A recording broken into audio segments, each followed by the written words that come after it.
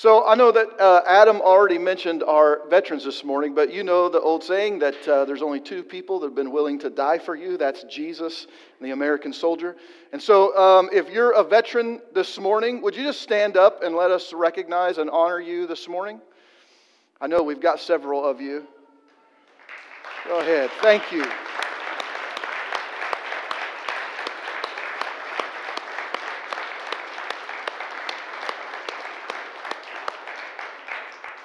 Thanks for your service.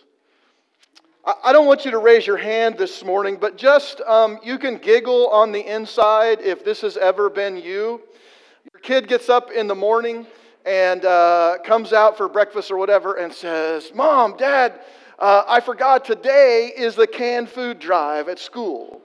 Or you happen to remember you got a highlighter circled on the calendar on your fridge. You get up in the morning, you realize, oh no, today is the day that the post office is picking up canned food for their canned food drive. And so what do? We go to the cupboard and we begin to look and we pick things out like, oh, black beans. Nobody in our family likes black beans. I think I'll give that to them people. Beef broth expired. Okay, give that. Go. Okay, cream corn. Nobody likes cream corn. And the only ramen noodle that nobody in our family will eat. Let's put that in there. Okay. Okay, so surely you've been there, right? You give that stuff, like Grandma last year, she brought over a box of mac and cheese that wasn't Kraft. Which is crazy, because it's not the same. I don't know, it's not the same. And so, you're like, okay, I'm going to give that.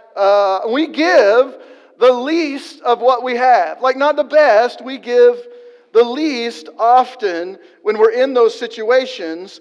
And we do that because we don't know who's going to get that food. We don't know them personally. And we don't really have any kind of love relationship with that person. And so we often give the least to those we know or love the least. And that's not really a bad thing. That doesn't make us bad people. It's just not the best. This doesn't mean, again, that we're bad people. We're just more willing to give not quite our best to those we don't know or to those who don't know us. So if you're walking out of the store, pretty soon we're going to start seeing red kettles all around, right? And maybe you've been there like I have, and I come out of the store and I've got a few coins in my pocket, and so I take them out and I put them in the red kettle.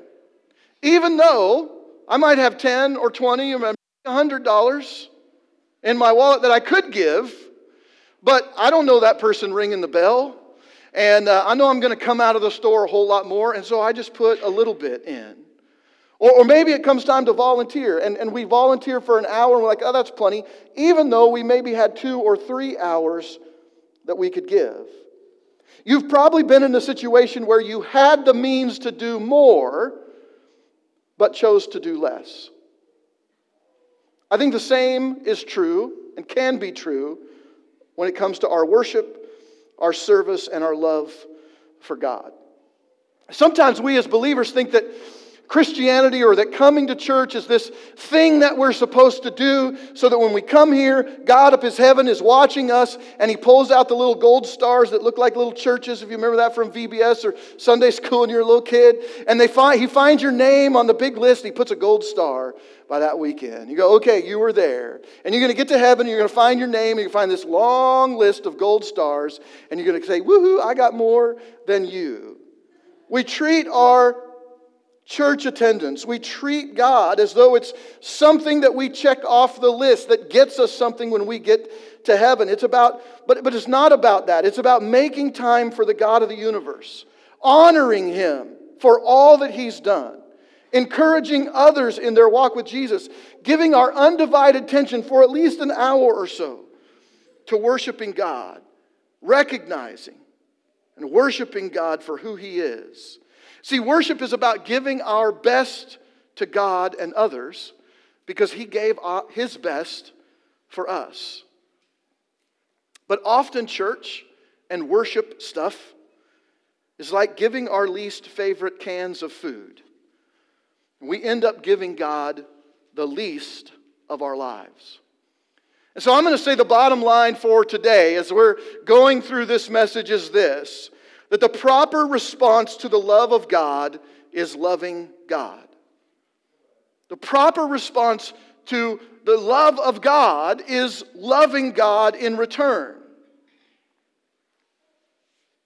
We're not the only ones to give God less than He deserves.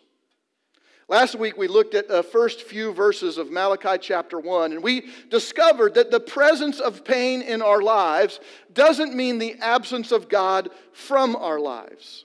What God was trying to help His people understand is that He wants you to know, He wants us to know that God loves us, that God loves you. That's what He wants us to understand. That even in the midst of trouble and difficulty and struggle, God's love is present and He's with us through all of those times, even when we don't fully see Him or recognize Him. And that when we begin to understand this incredible love that God has for us, we discover a fresh faith as we see this incredible love that God has, as we begin to rediscover His love for us. Today we're going to be in the rest of chapter 1 in Malachi. God is still talking through His prophet to His people and really to us today.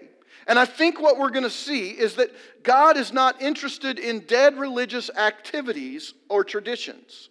God loves us and He wants our love in return. But we all too often give Him our leftovers. And so the proper response to the love of God, right, is loving God. And I think what we're going to see in the rest of chapter 1 is this idea that this is how we love God.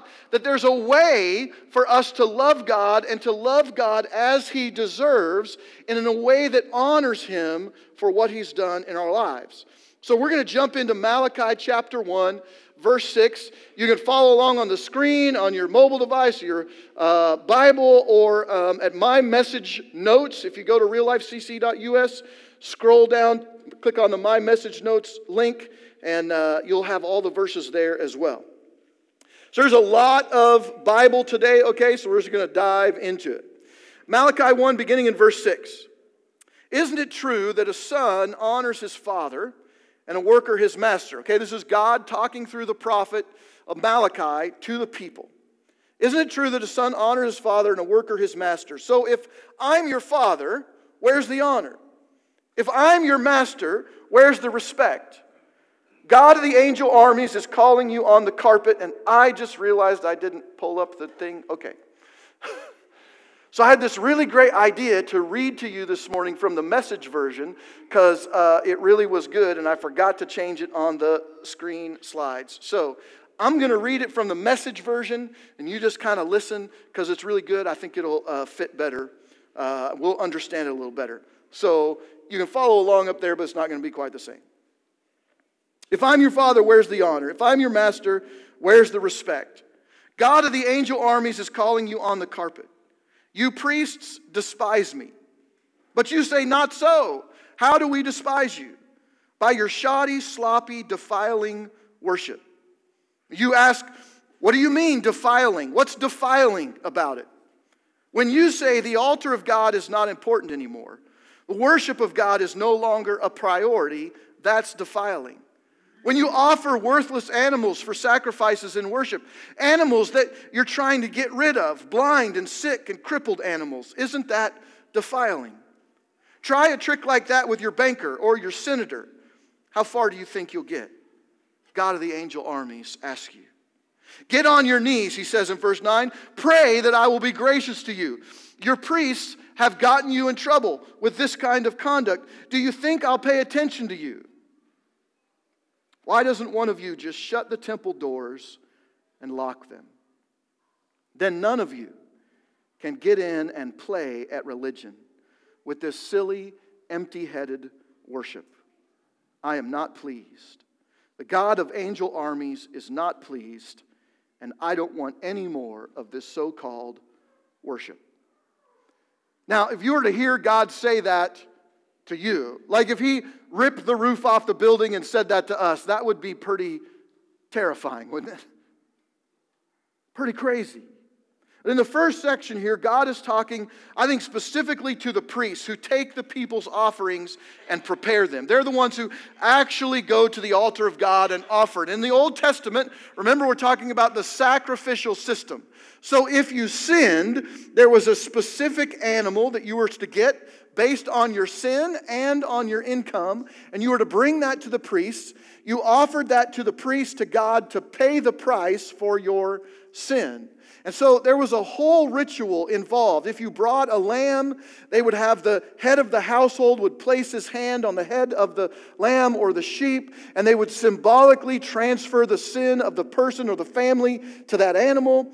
And then the priest had a specific way that they were to prepare that animal to be sacrificed on the altar, to shed its blood. And they sprinkled its blood on the altar and in other places around the temple. And then they put it up on the altar and they sacrificed it in the fire to God.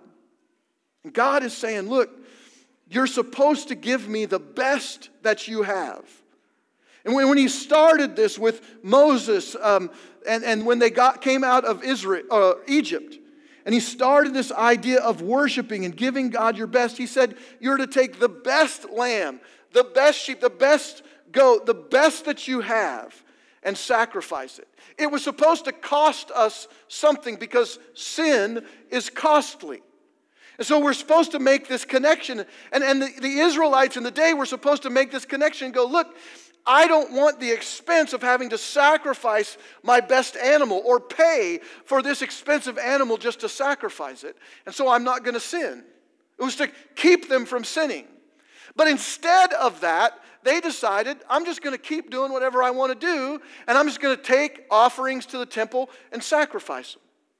Well, it got expensive, and so what they were doing was finding the worst instead of the best and saying that was good enough. The priests are the ones in charge, though, and they were not standing up for God. They were just taking what was being given to them and offering it to God as though everything were fine.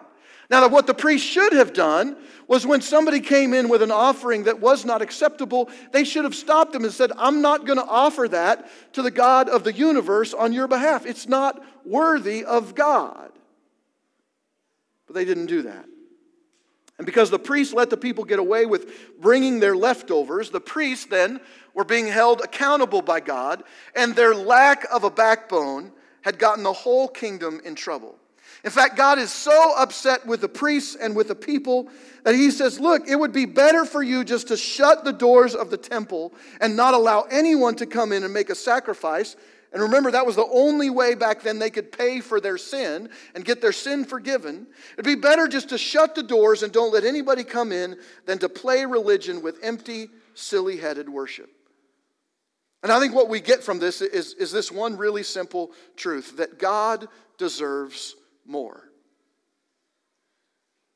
Whatever it is, God deserves more. Preacher, to get up here each Sunday, things that make you feel good about yourselves or just be motivational about what God wants for you or has for you, that hey, if you just come in and believe in Jesus, that look, God is going to line up the blessings for you. All you got to do is believe, and he's just going to start giving you every dream that you've ever had. He's going to make everything come true. It's going to be a wonderful time for you. All your wildest dreams will come true if you just believe. It would be really easy for me to say that, and you probably like that. You might enjoy that. It would be good. I could write really eloquent speeches about God, and it would be really great, except we'd probably all go to hell together. So whether it's the giving talk or communion, the music or the message, what I want is for you to hear from God. And that may be conviction, it may be instruction, it may be correction, but I don't want you to be comfortable when you come to church. I want you to be convinced that God loves you more than anything and wants you and everyone else to experience real life.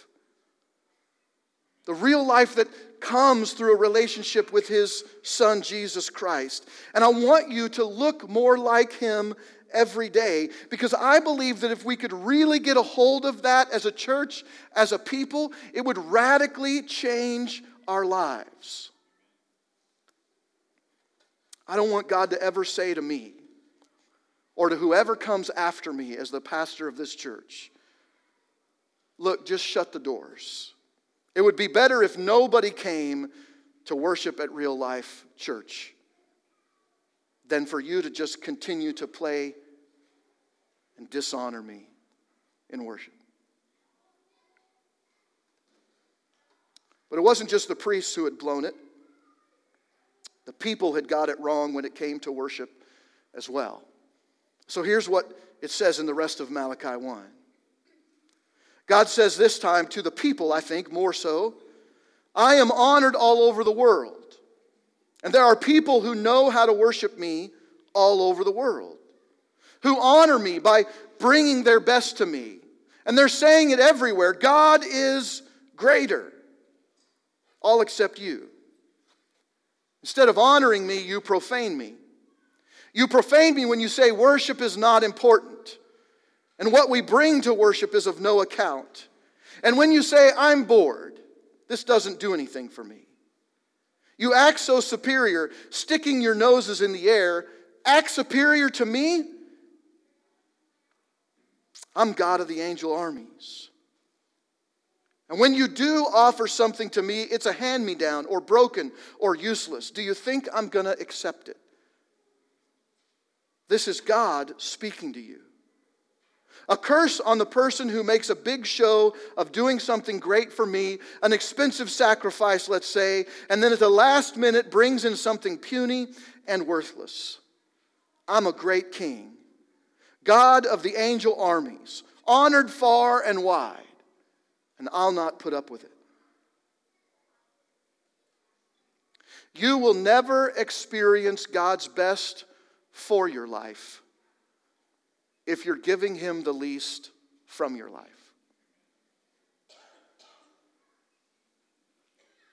Let that sink in just a little bit. I think that's what Malachi is trying to tell us. And so often we come to this place in Christianity, we go, God, you're not doing enough for me. We want all the best that God might give us, but we want it by giving Him the least of what we have. God, I'm going to give you the least, but I want you to give me your best. The Israelites were bringing God the worst they had instead of their best, and it was a reflection of their hearts. They had lost their passion, zeal, and obedience to the command of God. The temple worship of their day was supposed to be this grateful expression of their hearts and this deep devotion to the command of God. The temple worship was supposed to be this big, important, and expressive thing where they came to God as the one true God of the universe. But instead, their worship had become weak, old leftovers. But even beyond what they brought, the people were complaining that even the act of showing up at the temple had become boring and tiresome. They no longer delighted in the presence of God and each other. And I think the same thing happens today. Only today when we come to church, we're not just competing with a warm and dry bed on a wet, cold Sunday morning. We're competing as the church that God's competing against football, against fishing, against kids' sports and the gym, against golf when it's a nice day out. God has taken a back seat not just to the occasional special event in our lives. He's been pushed aside for every other activity under the sun, and sometimes even no activity at all. I just need to sleep in one day. So I want to take a look at three areas that the people were slacking in when it came to their worship for the Israelites. And I think we'll find that we sometimes slack in these areas too. And so the first thing in verse 11 that we read is that God says, look, you're acting like worship is not important. The early church in the book of Acts met together on the first day of the week, on Sunday, for four important purposes: to fellowship, to take communion or eat together, to pray, and to hear from God. Now, I've had people argue, I can do those things on my own. Yep, you can, to some degree. But you lose so much of what God intended the church to be for us. When I go to sporting events, big sporting events, professional events, I almost always cry when the national anthem is sung. Now, that may be because I'm a little sappy. I'll grant you that. But there's something about a huge crowd singing together the national anthem. Just a few months ago, I was at a Cowboys game. There were over 90,000 people in the stadium that day. And the Cowboys always have a guy play the trumpet, and he plays the national anthem, and everybody sings together. You got 90,000 plus people. There were Cowboys fans and Giants fans. There were people from just about every nation, probably. There was tons of people there. Different religious backgrounds, different colors of skin, different places and beliefs and everything. And yet, as I looked around, I didn't see a single person sitting in that entire crowd. Everybody was standing together and singing the national anthem. There's something powerful that happens when we come together and we're unified around a single thing. Whether that's the national anthem or the person of Jesus Christ, when we come together and can look around, and when we sing together, and when we're here together, it's an important part of worship that you miss when you're all alone. How exciting would it be to go to a football stadium or a baseball stadium and sit up in the nosebleed section and be the only one in attendance? Not nearly the same atmosphere. Now, they might put on a good show and it might be a good game, but it's going to feel different. When we come to church, we see that we're not alone in our faith, that there are other people. We're encouraged by their presence. And again, there's something about being together, about singing, about taking communion together that binds us in a special way. Adam talked this morning, communion talk, about our stories and the suffering that we've had. But it's not just the suffering, it's the times that we've won as well. The times that we've overcome the temptations in our lives. The ability to share those good times and those bad times with other people. It's encouraging when we come together, when we see one another. And we can go, look, you're here and I'm here and we're here together. We made it through another week. And we can head through another week as well.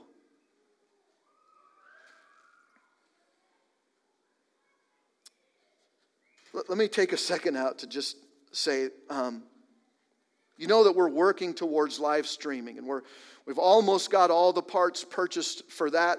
We still need some volunteers to help with cameras and different things. And so if you're interested, let me know after church, and we'll get you plugged in. But there have been some things, like I struggle with this. Well, if we do live stream, aren't we encouraging people to stay home and not be a part of what's going on here? And I suppose that's true. But those people who are watching or will be watching our live stream aren't here now. So what we want to do is try to connect those people in a way that we can't right now and encourage them to come. In fact, this morning, before you all showed up, I shot some video in the back with Easton where we encouraged people. We're going to show that before the live stream, at the end of the live stream. And we're encouraging people, look, it's best for you to be in church. And so we're going to let you watch this live stream because you need Jesus, but we want you to find a church that you can go to. We want you to come and be a part of what God is doing here. It's best when we're together. So we want people to see what they're missing when they watch the live stream and go, I want to be there. That looks awesome. We need to come to church because God is worth it. Because He speaks to people here. Because your presence encourages the presence of others. And because there's something special that happens when the body of Christ comes together in a corporate way to worship, to sing, to take communion, to listen. We're all here together and focused on the same thing. I did a study a long time ago. did a study a long time ago on the word unity in the Bible. I was in a smaller church, and we were running 2 worship services, and I had people coming to me, been at church for a long time, and they go, it just doesn't seems like we've got 2 different churches, and we're just not unified. And so I did a study in the Bible on the word unity and where it comes up and what it means in the Bible. And every single time the word unity is used in the Bible, it's speaking about being unified around a single purpose or thing. And in Scripture, that's Jesus. And so it doesn't matter whether you're going to church here or you're going to church down the street. We can be united if our Jesus is the same. And so when we come together, we're united even though we may have different skin colors. We may not even believe everything exactly the same. But if you got Jesus, then we can be united by that. And there's something powerful that happens when the church is united and we come together. The next thing that he says is that when you come to worship, that what we bring to worship is of no account, he says again in verse 11. And I was thinking, what do we bring to worship today? In 2019, what do we bring to worship? And the answer is, I don't know, not much. Like maybe we bring an offering, perhaps. We bring ourselves. Maybe we bring our families. So what could it mean for us? I think there's one important thing that we bring when we come to church.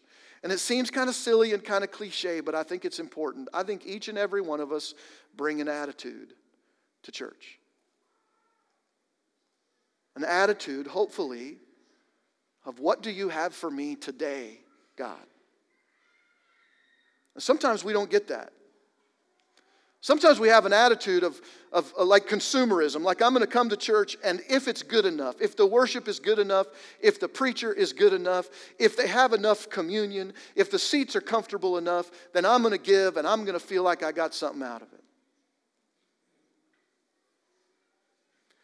What I've noticed in church over the last 20 years is that often the people who seem the happiest to be here on Sunday mornings are the people who come early to serve.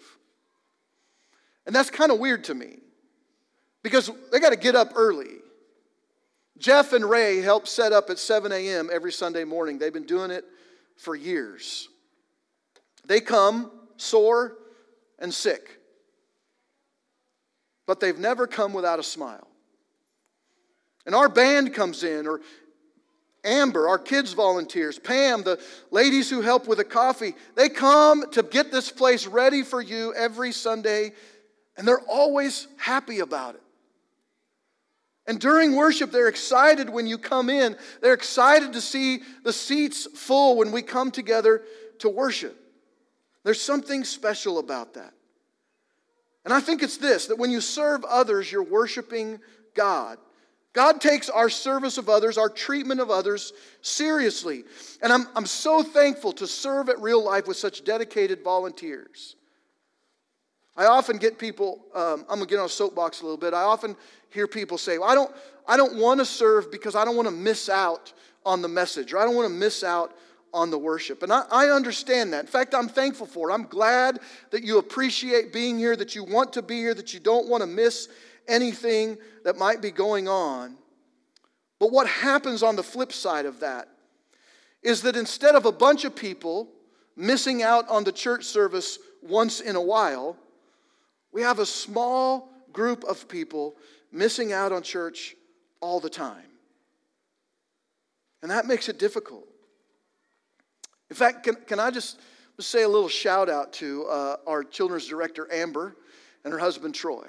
They got 4 kids. 3 of them are young girls. And Amber is in the nursery this morning with some of her kids. And her husband, Troy, is in kids' church this morning. Neither one of them are able to be in here because they're both serving. And Amber is probably going to next week not serve in the nursery because she'll be serving over in kids' church. And the week after that, she'll probably switch back. And so during the week with her children, and she homeschools, she's got to find the time, and she does during the week, to watch the messages back from Sunday that she missed. Now, I know she would appreciate being in here. But right now, we don't have enough volunteers to cover everything, and so she goes back and forth. Now, I say that a little bit to make you feel bad. But what I really want to do is say, look, when we come together and we serve, what are we bringing to God? Are we bringing an attitude of service? Are we bringing an attitude of expectancy when we come to worship? Make sure that what you bring to worship counts. And so bring an attitude of service. Bring an attitude of expectancy, of trust, of hope. Don't come to church because the band is good, or the kids' ministry is good, or the preaching is good. Come because God is good, and because He's honored here, and because He's worshiped here. And bring an attitude that gets you involved and allows you to be a part of what God is doing instead of a consumer of what God is doing. We're going to wrap up here quick. The third thing he says is, sometimes you come to worship and we might say, church just doesn't do anything for me. I'm just going to say one thing about that. If church doesn't do anything for you, it's not the preacher, and it's not the band, and it's not the volunteers or the kids' ministry or anything else. It's you. You've forgotten that church isn't about you or me. It's about Jesus. And so don't come for the preaching. Don't come for me. Don't come for others. You come to church for God. You come to church for Him. And if you're not getting anything out of it, it's probably because you're not putting enough into it. And that's not a cop-out for me.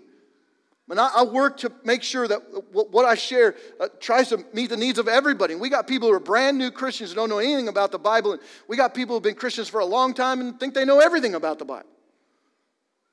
So trying to fit that in every week is difficult. It's not a cop-out for me.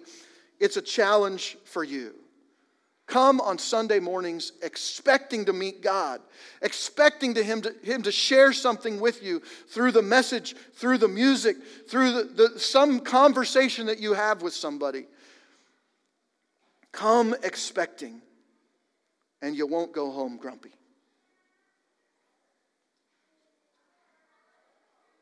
Jesus said that if we wanted to show God love, that we'd obey Him. The writer of Hebrews said this, "Let us consider how we may spur one another on toward love and good deeds." He says this is how we do that. By not giving up meeting together, as some are in the habit of doing, but encouraging one another, and all the more as you see Sunday approaching. So here's the challenge this week. Who can you encourage to join you next Sunday at church? And then prepare yourself to bring a positive attitude. Find a place to serve. Maybe you visit the Connection Hub after church this morning, but find a place to serve. Read your Bible in preparation for Sunday morning. Pray for Sunday. Pray for yourself, that you'd hear from God, and pray for me, that I'd be diligent in sharing His Word. Because if you don't come to church expectant, if you don't come to church with your best, how can we expect His best? I think if we want to experience fresh faith in our lives, we'll put a greater emphasis on the things that are important to God, that we'll put a greater emphasis on being present with His people. And then we'll give our best in worship of Him.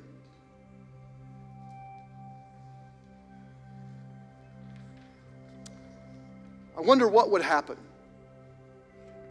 as a church if we stopped giving God our leftovers. We stopped giving Him our leftover time, our leftover finances, our leftover attention. What would happen if we gave Him our full devotion and love? If we obeyed Him, if we worshiped Him honestly and with abandon, and if we showed honor to Him by placing a high priority on our presence with Him and others each Sunday. I think one very awesome thing would happen. That He would make His name great here. And that everyone would know there's a God in El Dorado who's doing something new. I think that would be pretty exciting to be a part of. And I think it will start when we realize that the proper response to the love of God is loving God. Let's pray. Heavenly Father, we want to give you our best. Not because of what we might get from you, but because of who you are. And so, Father, we